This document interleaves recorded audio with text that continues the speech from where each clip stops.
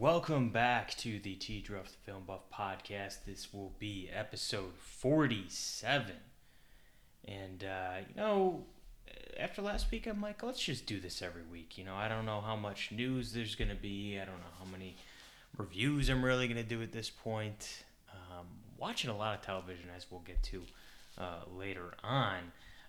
But you know what? There was a lot to talk about this week, especially something we're going to get to in the later part of the show here. Because there's just so much good material on a certain podcast that I listen to. But let's start off first. Rest in peace to Lynn Shelton, director. Just absolutely devastating news. Director of Your Sister's Sister, and recently Little Fires Everywhere. But really, Lynn has made her way around Hollywood for many, many years now. Just looking at her IMDb, directed so many episodes of so many different television shows. Of course, again, most recently, Little Fires Everywhere. I think she directed like half of that series or something like that. I guess she directed some of Dickinson, which I've heard is better than what it looked. It did not look good to me, but I don't know. Many episodes of Glow, an episode of Morning Show, a couple of specials by from her partner Mark Maron, Netflix comedy specials, I should say. Just so many good projects. Obviously, my favorite would be Your Sister's Sister. I just absolutely adore that film with Emily Blunt, Mark Duplass, and Rosemary DeWitt. Just a special type of chemistry and tone that film emits, and really, Lynn will of course be missed. I was actually listening to Mark Maron's podcast from today, in which he replays the interview he had with Lynn Shelton from 4 or 5 years ago, and just kind of breaks down the last couple of days for him as he's gone through the tremendous loss of his girlfriend Lynn Shelton, and him being there while kind of everything went down. It was tough to listen to, but Mark Maron's my guy. I gotta listen to everything he does. He's so good. And I had to hear what he had to say, and kind of the breakdown of everything, because it is truly devastating. She will certainly be missed in Hollywood. So rest in peace to Lynn Shelton. And there's no real easy transition from there. But let's get into some news here. Apparently, and I don't think any of this has really been confirmed, and not even so much from the big trades like Variety and Hollywood Reporter, but apparently Bo-Katan and Boba Fett will be in Mandalorian Season 2. Of course, they've both been played by different actors in the past. Apparently Tamara Morrison, who played Jango Fett in the prequel films, will be playing Boba Fett, and Bo-Katan will be reprised. Is that even the right term? The role will be reprised by Katie Sackhoff. Big fan of Katie Sackhoff and other things, as well as her many appearances on the Schmoes No Movie Show and all the related shows that she's done with Harloff over the years. I don't watch Clone Wars, so I can't even tell you who that character is, or Rebels, all the shows that she's been on, the animation. I can't tell you.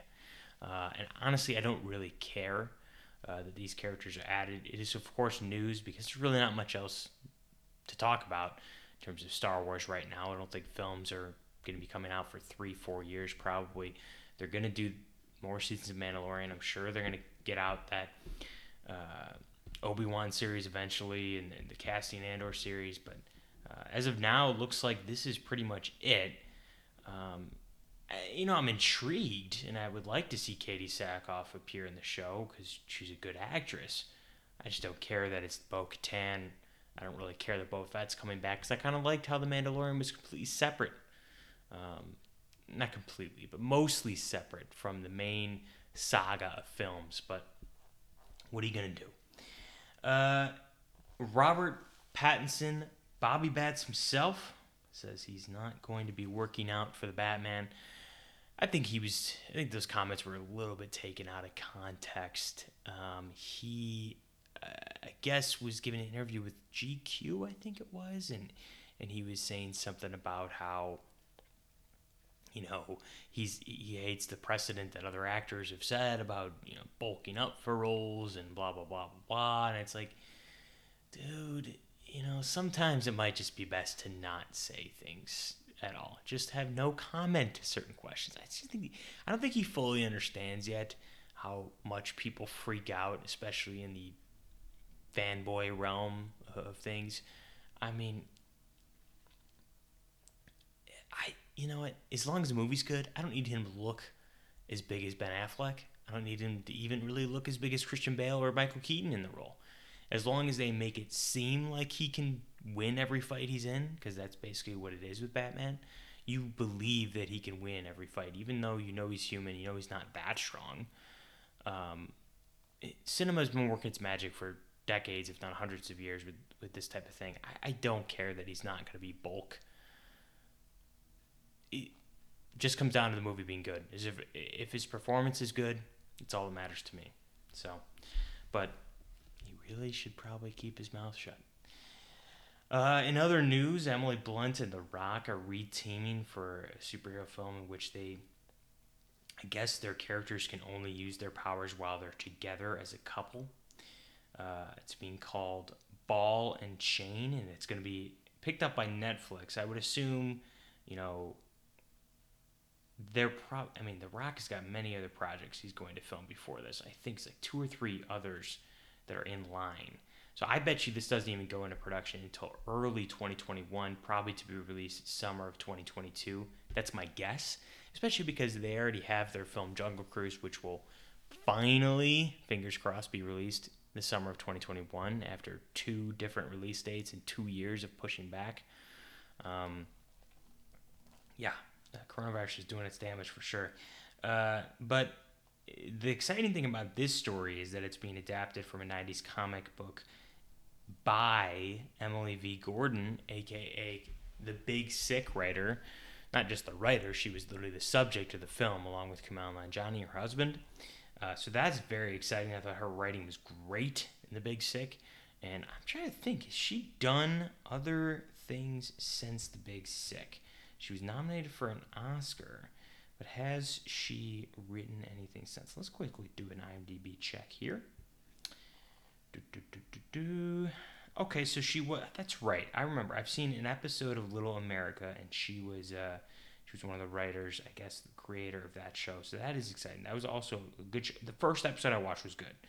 And I guess she was a writer on Crashing as well, the HBO series with Pete Holmes, not to be confused with the Phoebe Waller-Bridge Crashing series.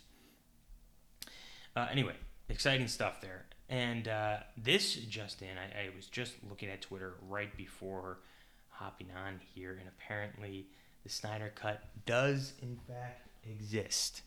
I saw a couple reporters, talking about how we should all tune in to Zack Snyder's watch along that he's going to do for Man of Steel on Wednesday on his Vero account or whatever, and they were all basically saying like, "Yep, it's going to happen. It's going to be announced. Snyder Cut exists, and it's going to be released at some point." That's what they're saying. Who knows? Hopefully, in a couple days' time, we know definitively one way or another, because I'm absolutely tired of thinking about this. I don't care at all. But of course, if it comes out, I will check it out.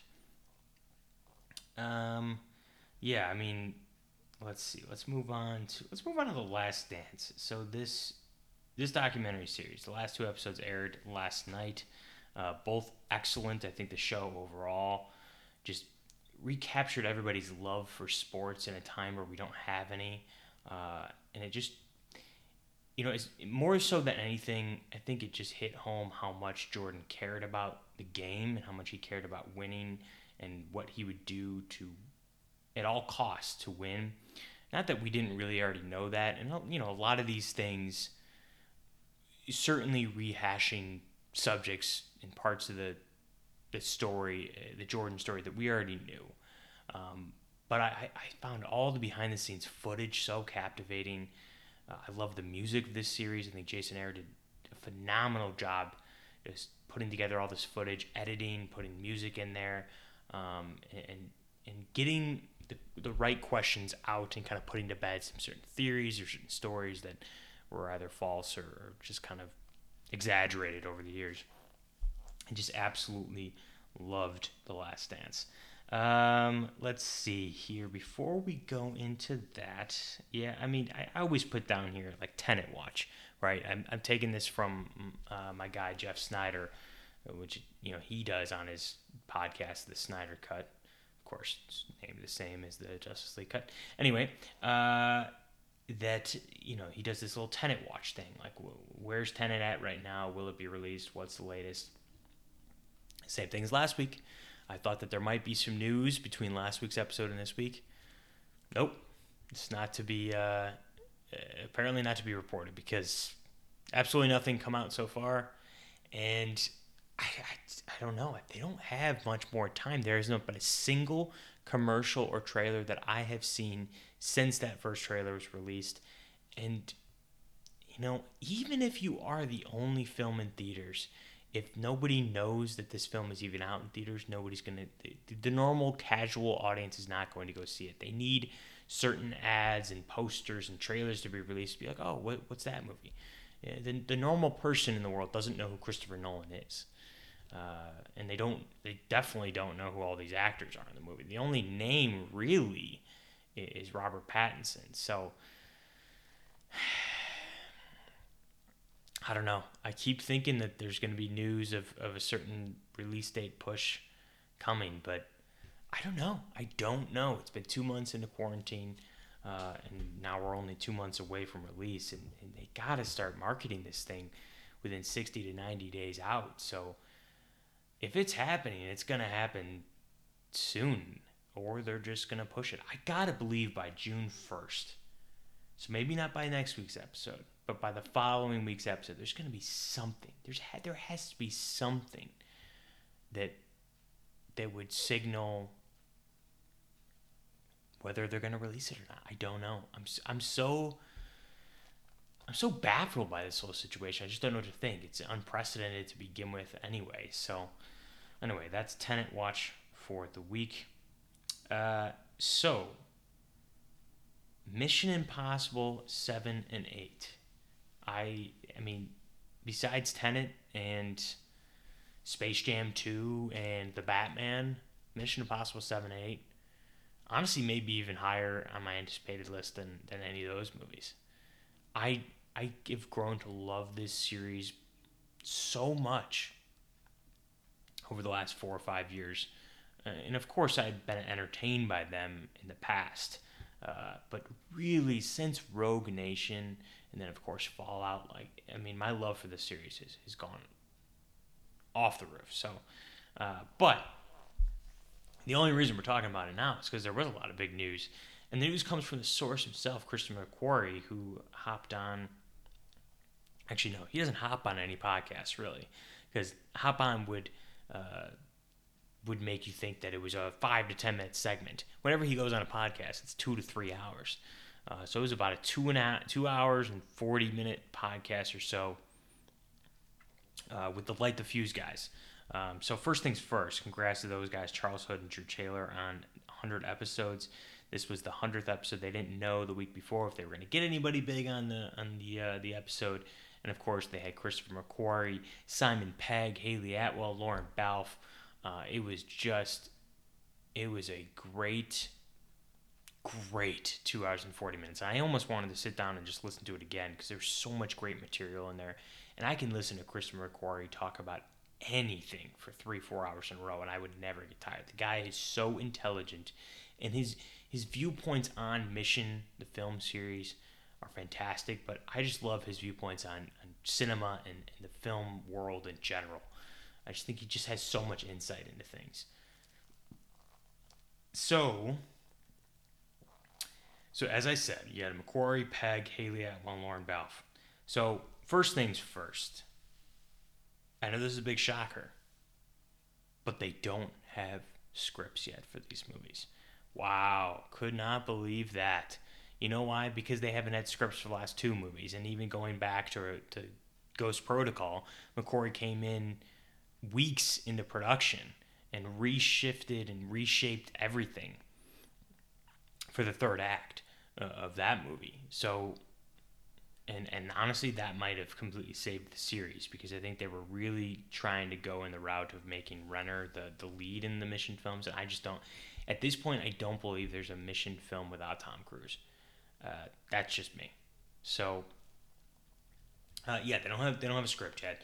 McHugh confirmed that Lauren Balfe is returning, which is incredibly exciting because as much as I love every single score so far, even the Hans Zimmer score for Mission 2, and Zimmer is one of my favorite, probably my favorite composer. What am I talking about? Probably. He is my favorite composer. That Mission score is definitely not the best score for the Mission films. It's out there. It's weird. I think Warren Balfe's score for Mission Impossible Fallout is 100% the best Mission score. So that was really exciting to hear that he will be back, and I'm assuming that McHugh's going to ask him to switch it up, do something completely different. They talked about that a little bit, but they were pretty mum. I mean, things are going to be. I mean, this movie isn't coming out now for another year and a half, so they're not going to be. They're not going to be really working on the score intensively for another 6 to 8 months until there's really some film to put a score to. I'm really hoping they're able to restart filming in June like they're hoping, but I don't know. We'll see. He also confirmed, this is McHugh, that Rebecca Ferguson, Ving Rhames, and Vanessa Kirby are also all coming back. I think we knew Vanessa Kirby was coming back. She had mentioned that in an interview. But it's still exciting. That character really grew on me. The first time I saw Fallout, I wasn't sure how I felt about her character and her arc and her kind of involvement in the whole film. It felt unfinished, and maybe that's the point because she's coming back. Ving Rhames is always a must. You gotta have Ving. He's the only one outside of Tom to be in every single Mission film, so it's not a shocker, but thankfully he is going to be in it.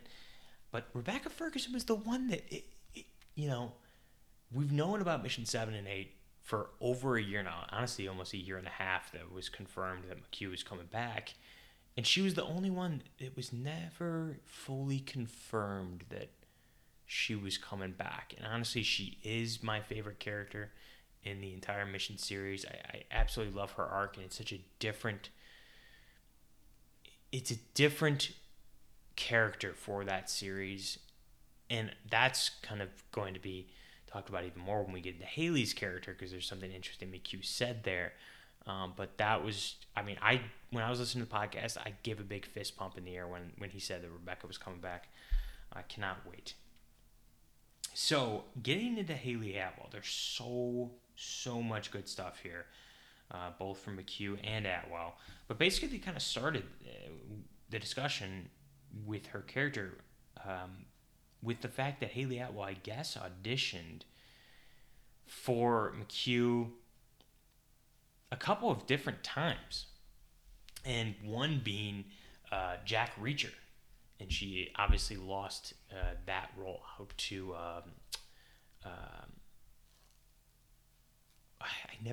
Amy Dunn. I always forget her real name, but Amy Dunn, of course. Jeez.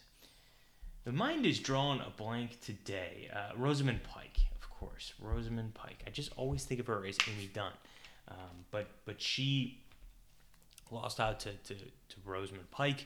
But then I think she said she auditioned for another one or two more McHugh films. So I honestly think she might have auditioned for Ilsa in Mission Impossible.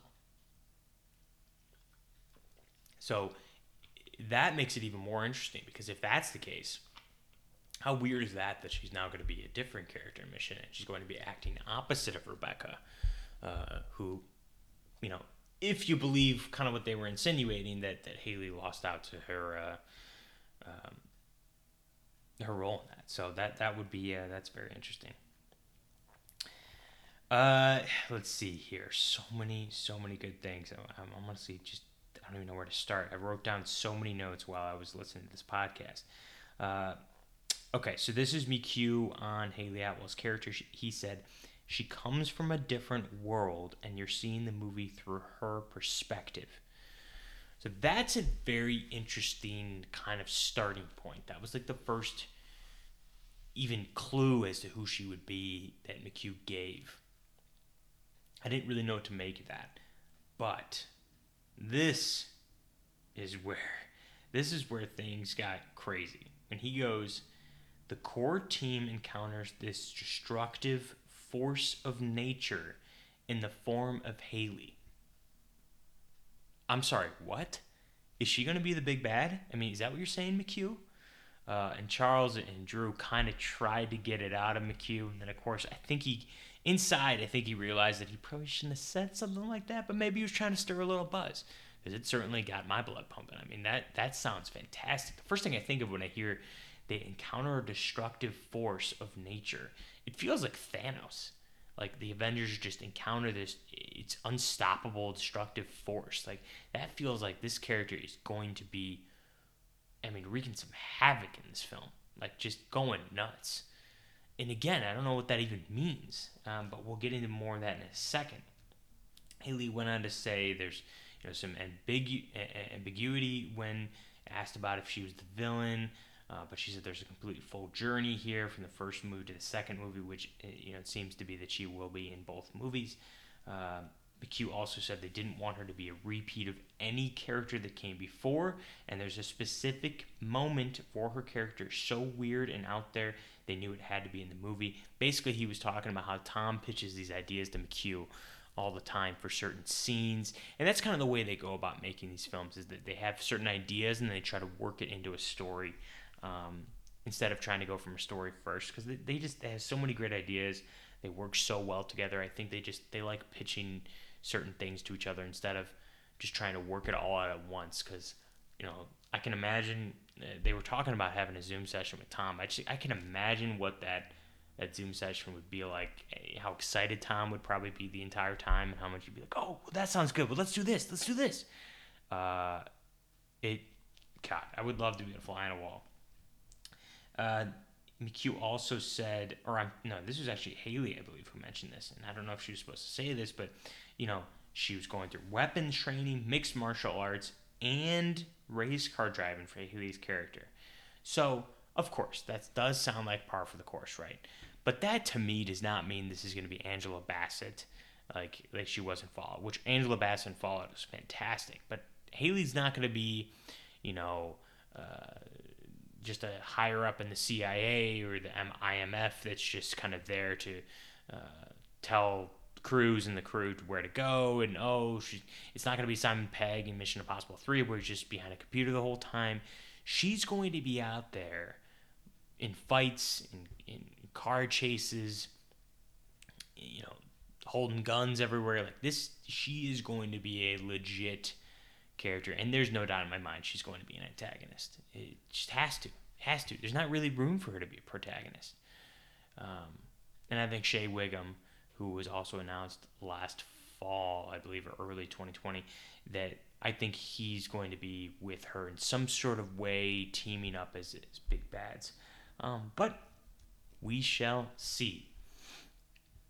McHugh also mentioned that they had Haley watch Thomas Crown Affair as one of the kind of inspirations for the tone of the character, not necessarily story beats or anything that's specific to the plot. But with Thomas Crown Affair, that's just a source for inspiration. Drew and Charles also asked McHugh about the Apostles returning. He played it coy. He said maybe he only, and like a good storyteller, he said if the story calls for it, possibly, but he kind of saw that story beat as it seemed finished, and I can agree. Although I definitely wanted to see more of Sean Harris as Solomon Lane, but it does kind of feel like that book was closed. So, oh well. But I'm totally open for new and interesting story beats to kind of take over. So, of course, they had to ask, because they're always obsessed with these questions with the entire Mission Impossible series. But they asked, what Haley thought about the Tom Cruise hair look for this movie, if it would be any different than the previous movies. Like, would he have short hair? Would he have long hair? Because they used to kind of do opposite every movie. 1 would be short, 2 is long, 3 would be short, 4 would be long, 5 would be short, and they went back to short in 6. So 5 and 6, he had short hair. Well, I mean, 5 he had like long-ish. It was like medium. But I guess they're saying like it depends on his physique and his proportions. I don't know. McHugh had all sorts of reasons behind it, but anyway, um, Haley Atwell also talked about how she thought how handsome Tom was and how she can't even handle it sometimes when they're in Zoom meetings. It was a funny moment, kind of awkward to listen to. She's definitely stumbling on her words a little bit, but it was funny and it felt very honest. It felt very real. So I appreciated that for sure. He also mentioned that Eddie Hamilton will return as editor, which to me is big because I loved the way Mission Impossible Fallout was edited, and I think when something is good, why stop broken, don't fix it. So that is pretty much it as of now for the Mission Impossible podcast. I would highly suggest listening to that episode they did. Just a lot of great insight in it overall if you're interested at all in the series. Last but not least, what am I watching right now? I got plenty of stuff on my queue. I got to watch the second episode of I Know This Much Is True. That first episode was like devastatingly dark, but very interesting. I got to catch up on Run, the last, second to last episode, the penultimate episode aired last night. Phoebe Waller-Bridge just came into the episode before that, so I'm excited to see her again, hopefully in this episode. The Last Dance, of course, wrapped up last night. Just a great series overall. Killing Eve, I'm an episode behind there. Not a huge fan of this season, to be honest, but it just kind of feels like the same thing happens every week, and nothing new is bringing me back. I'm just not excited for every episode, so I don't know. Friends from College, midway through season 2 there. The Disney Gallery Mandalorian show I find very interesting every Friday when they release one of those. Of course, The Leftovers.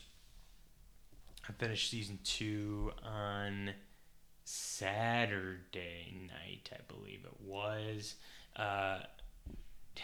Talk about a show that is just so damn fascinating. I never want it to end, which is why I'm like delaying watching every episode in season 3 because I just cannot.